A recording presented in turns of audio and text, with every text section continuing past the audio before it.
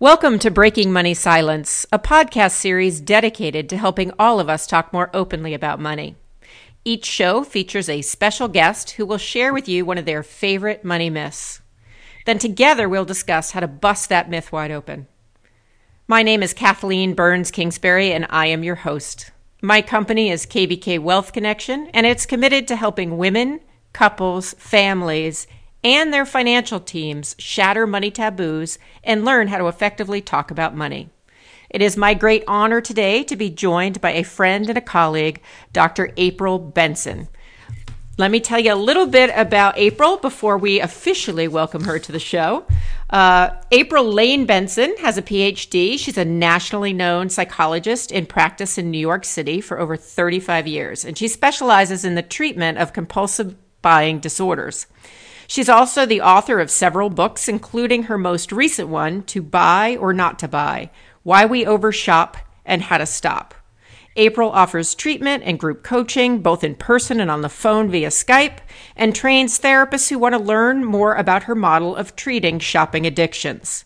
She's been quoted in the New York Times and the Wall Street Journal and many, many more, has appeared on radio and TV, including appearances on The Today Show and Good Morning America. She's a friend, a colleague, and a wonderful thought leader in the field of compulsive buying and overshopping. It's such a pleasure, April, to have you join us today. Well, it's a delight for me to be here, Kathleen. So I love your topic because certainly having worked in the counseling field for a long period of time and working in money psychology now, your area of expertise is so needed, and it's such a useful niche. But your myth today, do you want to share it with the audience? Tell them what we're going to focus on today, and then we'll just kind of dive right in. Sure. This myth is actually based on a Post-it, a pad of Post-its that a friend got me. And what it says: whoever said money can't buy happiness just didn't know where to shop. That's the myth that we're going to bust. Awesome. Now, I feel like I've seen that before. So maybe it was a Post-it that was in a Hallmark store, or is it a famous quote by somebody? I don't know. I imagine it's a famous quote by somebody, but usually it's not credited to anyone. But I've seen it on refrigerator magnets. So, and I have certainly an overhead and a slide. So you may have seen it when you've come to a talk that I've given. Excellent. Well, listen, I have to tell you that there's a lot of cards out there and a lot of Post-it notes that have kind of the essence of this myth. So tell me a little bit about why you were motivated to pick this myth, and then we'll kind of delve into how it either helps somebody or potentially gets in the way. Okay. I decided to pick this myth because it is so widespread and unconscious. Many people, most especially compulsive buyers, subscribe to this myth without realizing it. The buy-in is enormous, not just in the, pardon the pun, but not just in the United States, but around the world as well. So that's really what the driving force is behind my wanting to debunk this. Okay. So before we debunk it, often when I look at any type of money thought or money myth, there's usually a way in which either temporarily, usually it's temporarily, it helps us, and then certainly ways in which it doesn't serve us at all.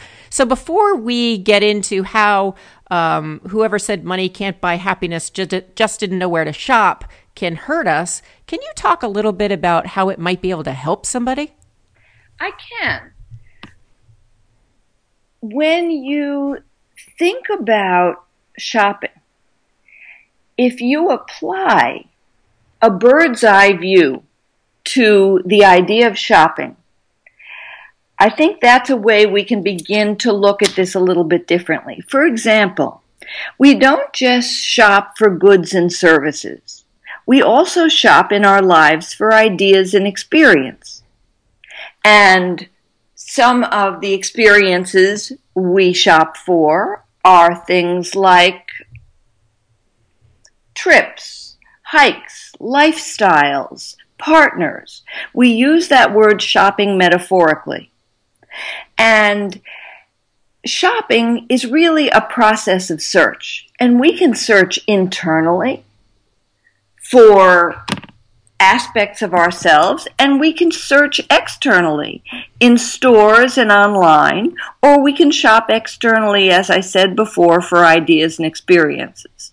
So the kernel of truth is that if you know where to shop, and it's not necessarily a store or online, if you shop for an experience that you might have with your whole family, it might be something that's really unforgettable and much more likely to bring happiness than shopping in a store or online. And we have a lot of research evidence to prove that.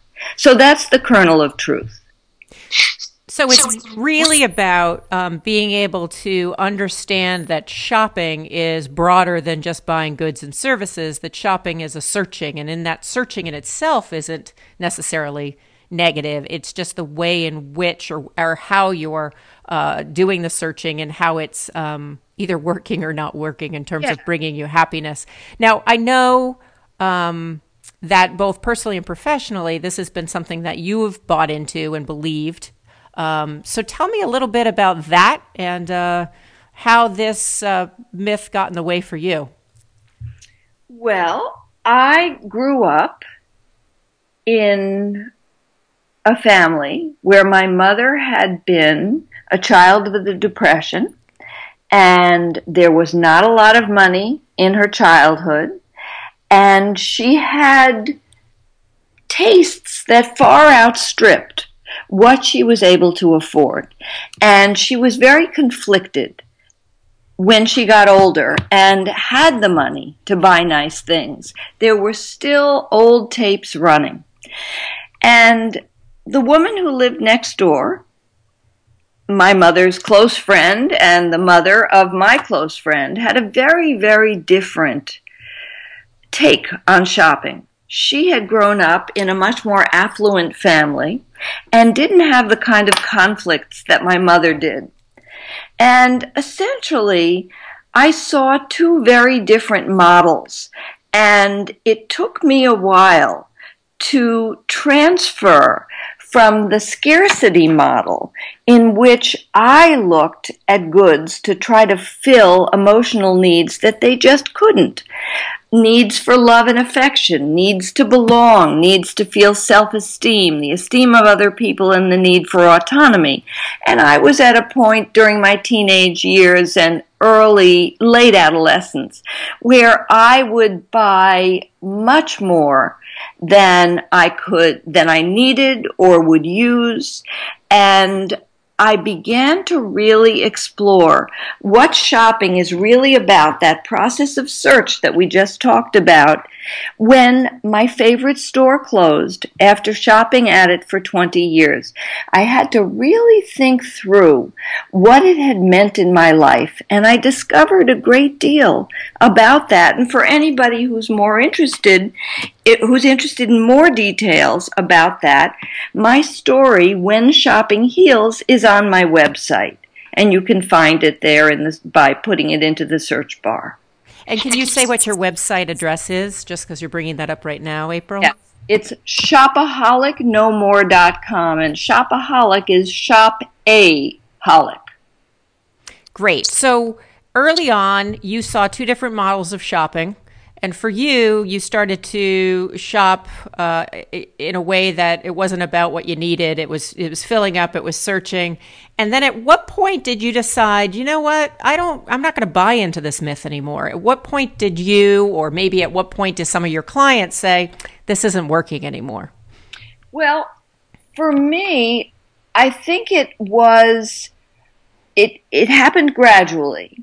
And by the time this store closed, and I was in my early 40s, I had already figured out that it didn't have to mean I was spoiled if I liked nice clothes, and I didn't have to just buy because things were cheap. I didn't have to stock up on things.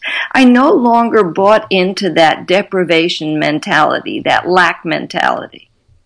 And I think in part, it had to do with my developing a professional interest in this and being able to really look at shopping from an academic perspective, and that enhanced my own feelings of self-esteem, and the esteem of other people was also something that I got a lot more of when I became interested in this specialty and started learning about it and edited my first book. So essentially, I used my interest in this as a way of building this as a professional specialty, because I knew what it was like, having been an overshopper and coming to understand what the shopping process is really about. I felt as though I could really help people. And that has really proven to be the case. Absolutely. Your books and certainly your resources online have all been are great, and I certainly refer people to them a lot. One of the things that I've learned in doing this podcast series, only for a short period of time, is that probably, I'm going to say about 75% of the myths that people show up with that they want to bust wide open tie money with happiness. And so here we are, we're talking about shopping, bringing happiness. But at the same time, why do you think there's such a connection between the two? And what does the research actually say about that? Well, why do I think there's a connection that money equals happiness? I think we're a very materialistic culture. And from on high, after 9/11, we had a president, then President Bush, who said to us, we cannot let the terrorists frighten our nation to the point where people don't buy things, people don't shop. I'm paraphrasing. Mrs. Bush and I want you to go out shopping. So I think from the highest levels of government, we are fed this pablum, that shopping is the way to support our country. So I think that is something that really perpetuates the myth. Now, what the research shows is complex, but for the most part, the research shows that the extent to which we use our discretionary money for ever more meaningless goods and services, there is an inverse relationship between that and a sense of well-being. Now that changes if we use our money for altruistic purposes. Then that is something that brings a great deal of happiness. There's also a very wonderful paper called, "If Money Isn't Making You Happy, Then You're Probably Not Spending It Right." And I have 2 blog posts about that. It's on my website. There's a lot of very good research that suggests that there are 8 principles, and this acquiring ideas and experiences rather than goods and services is just one of them. So there's really a lot to be said about the relationship between money and happiness. And we also know that beyond a subsistence level, it's not that the more money you have, the happier you are. It actually drops off, and also relates very much to what you're using your money for. I think what's so interesting about this is, certainly, let me just quickly tell you a very brief situation in my life. And most people who know me and know my work know that we, about almost 2 years ago, relocated from the Massachusetts area to a rural place in Vermont. And I can remember when we were moving, we were getting rid of a lot of things. We didn't have a house yet. We didn't know when we were going to have a house. And, I bought into this whole idea of simplifying life, and it was about experiences, and I was extremely happy. We've since moved. We've bought a house. We're still into experiences and extremely happy. But one thing that I have noticed is the stuff is coming back. I mean, it's amazing. I tend to have some girlfriends who actually have retail backgrounds. So there's this community aspect to shopping together. A new house, you always think I quote unquote need this and I need that. And so I'm wondering, both on my own personal experience, but just in general, if someone listening is identifying with that at all, how do you know what is enough? And how do you know if you're shopping because you are searching for something else, or you're shopping because it's actually, kind of makes sense for you to buy maybe that third pair of shoes, or, that bench for the living room, whatever it might be? I think you've got to look yourself squarely in the mirror and ask yourself some of these questions, like, do I use shopping as a quick fix for the blues? Have I tried to stop but been unable to? Do I feel guilty or ashamed about this behavior? Am I lying or hiding? And would my life be richer if I weren't shopping so much? Those are some questions to begin to explore. Also on my website, on the home page, upper left-hand corner, we actually have something called Who Needs Help? 3 Ways to Know. And there are 2 valid and reliable compulsive buying screeners on there with the scoring and a variety of additional questions beyond the ones that I've just mentioned. So that's available free to anybody who has a question about their own buying behavior. Excellent. So somebody who is listening can go onto your website, can take one of those assessments, can think about the questions you just asked. But in the interim, kind of what advice would you give listeners who do buy into this myth, who are tired of it, who don't want to be shopping so much anymore, or don't want to buy into the idea that somehow more stuff is going to make them happy? Okay. Well, the first thing I would say is, you can never get enough of what you don't really need. When you think about that idea, it can help you realize that you're not in touch with what you really need if you keep thinking that stuff is going to meet that need, because you keep needing more and more stuff. So you can never get enough of what you don't really need means you need something different. And you've got to understand, begin to tease out what it is you really need. And these are psychological, authentic emotional needs that all of us have that get hijacked by the shopping process in a lot of people. And again, these are needs like the need for love and affection, the need to belong, the need for self-esteem, the need for the esteem of other people, and the need for autonomy. These are needs all of us have.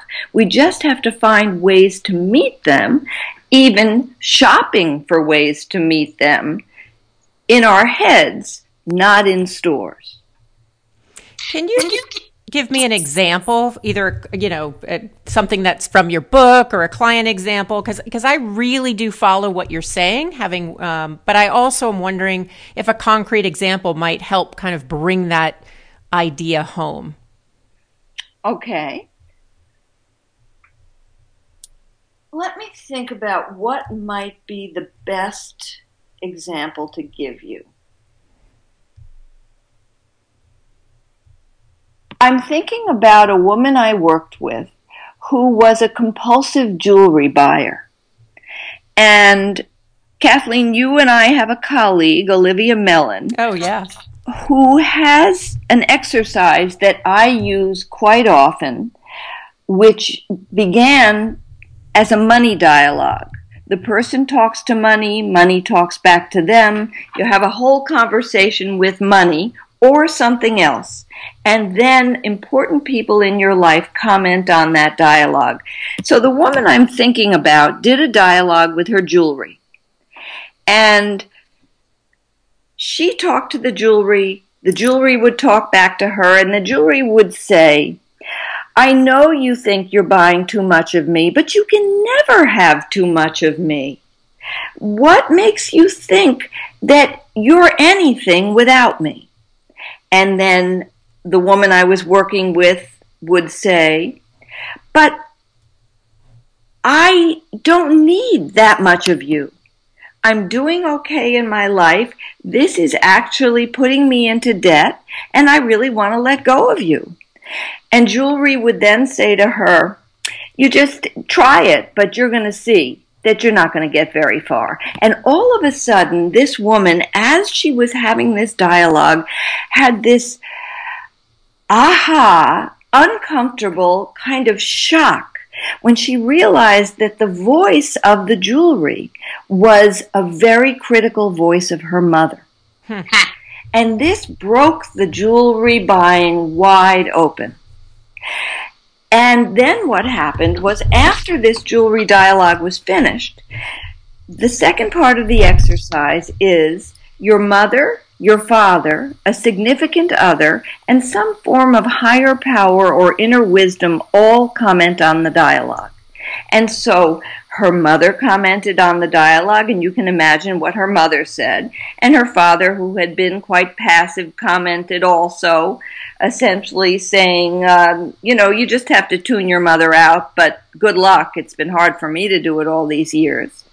And then her significant other did try to help her to see that this was going down the wrong path. And her inner wisdom, little by little, got to the point where that became stronger and louder than the voice of her mother and the voice of her father. And that was a seminal moment in the work. For her to realize that the jewelry and the buying of the jewelry was this contentious relationship, and that she was trying to fill herself up with something that she didn't get, that maybe she wasn't going to get from the jewelry, or, and I'm taking a little leap of faith here, but maybe she wasn't going to get from her mother either. Yeah, she didn't get it from her mother, and her mother would always say, you're not enough. You have to do things to embellish yourself to be better. And that she bought into that. So if you had to rework this myth as we kind of wind down, because I feel like we could spend all day talking about this, but our time is up.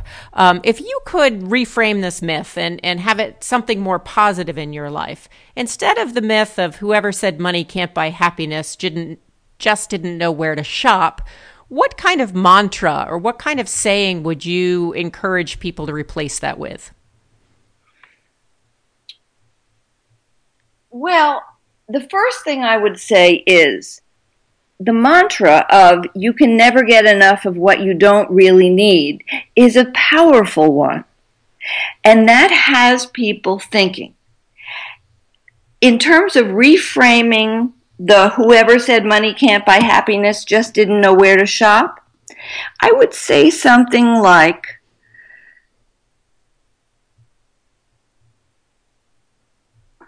acquire ideas and experiences instead of goods and services. Semicolon. These are much more likely to make you happy.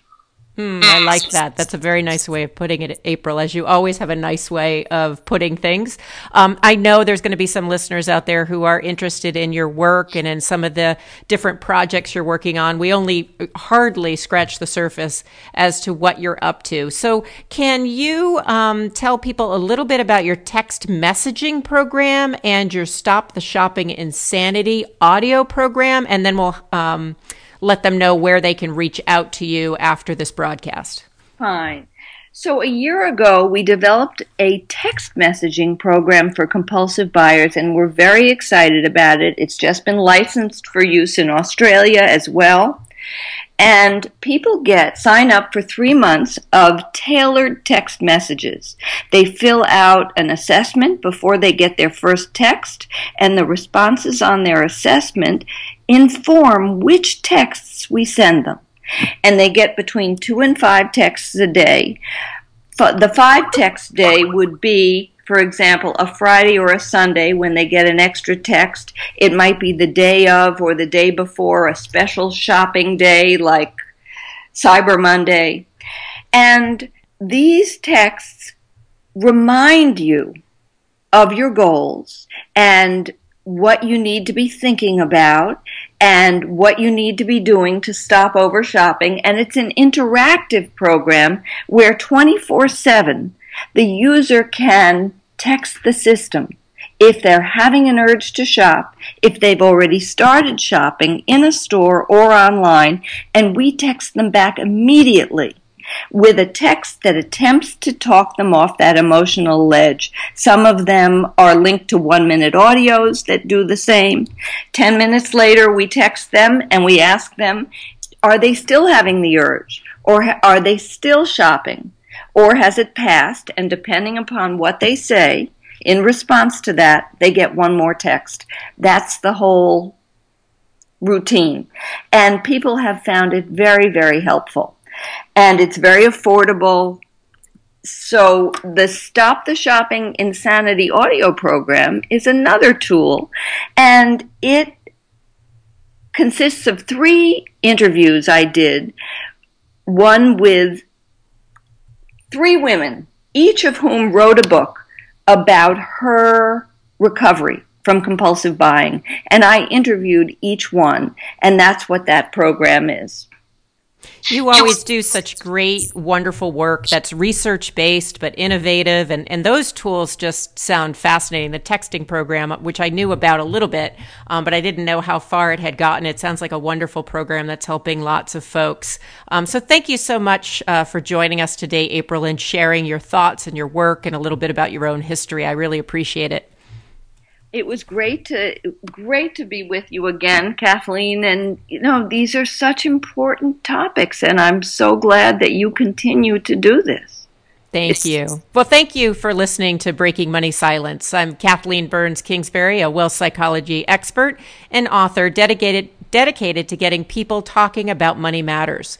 If you're interested in more information about my book, speaking, and other services, please visit my website at kbkwealthconnection.com. And until next time, remember that together we can break money silence for good.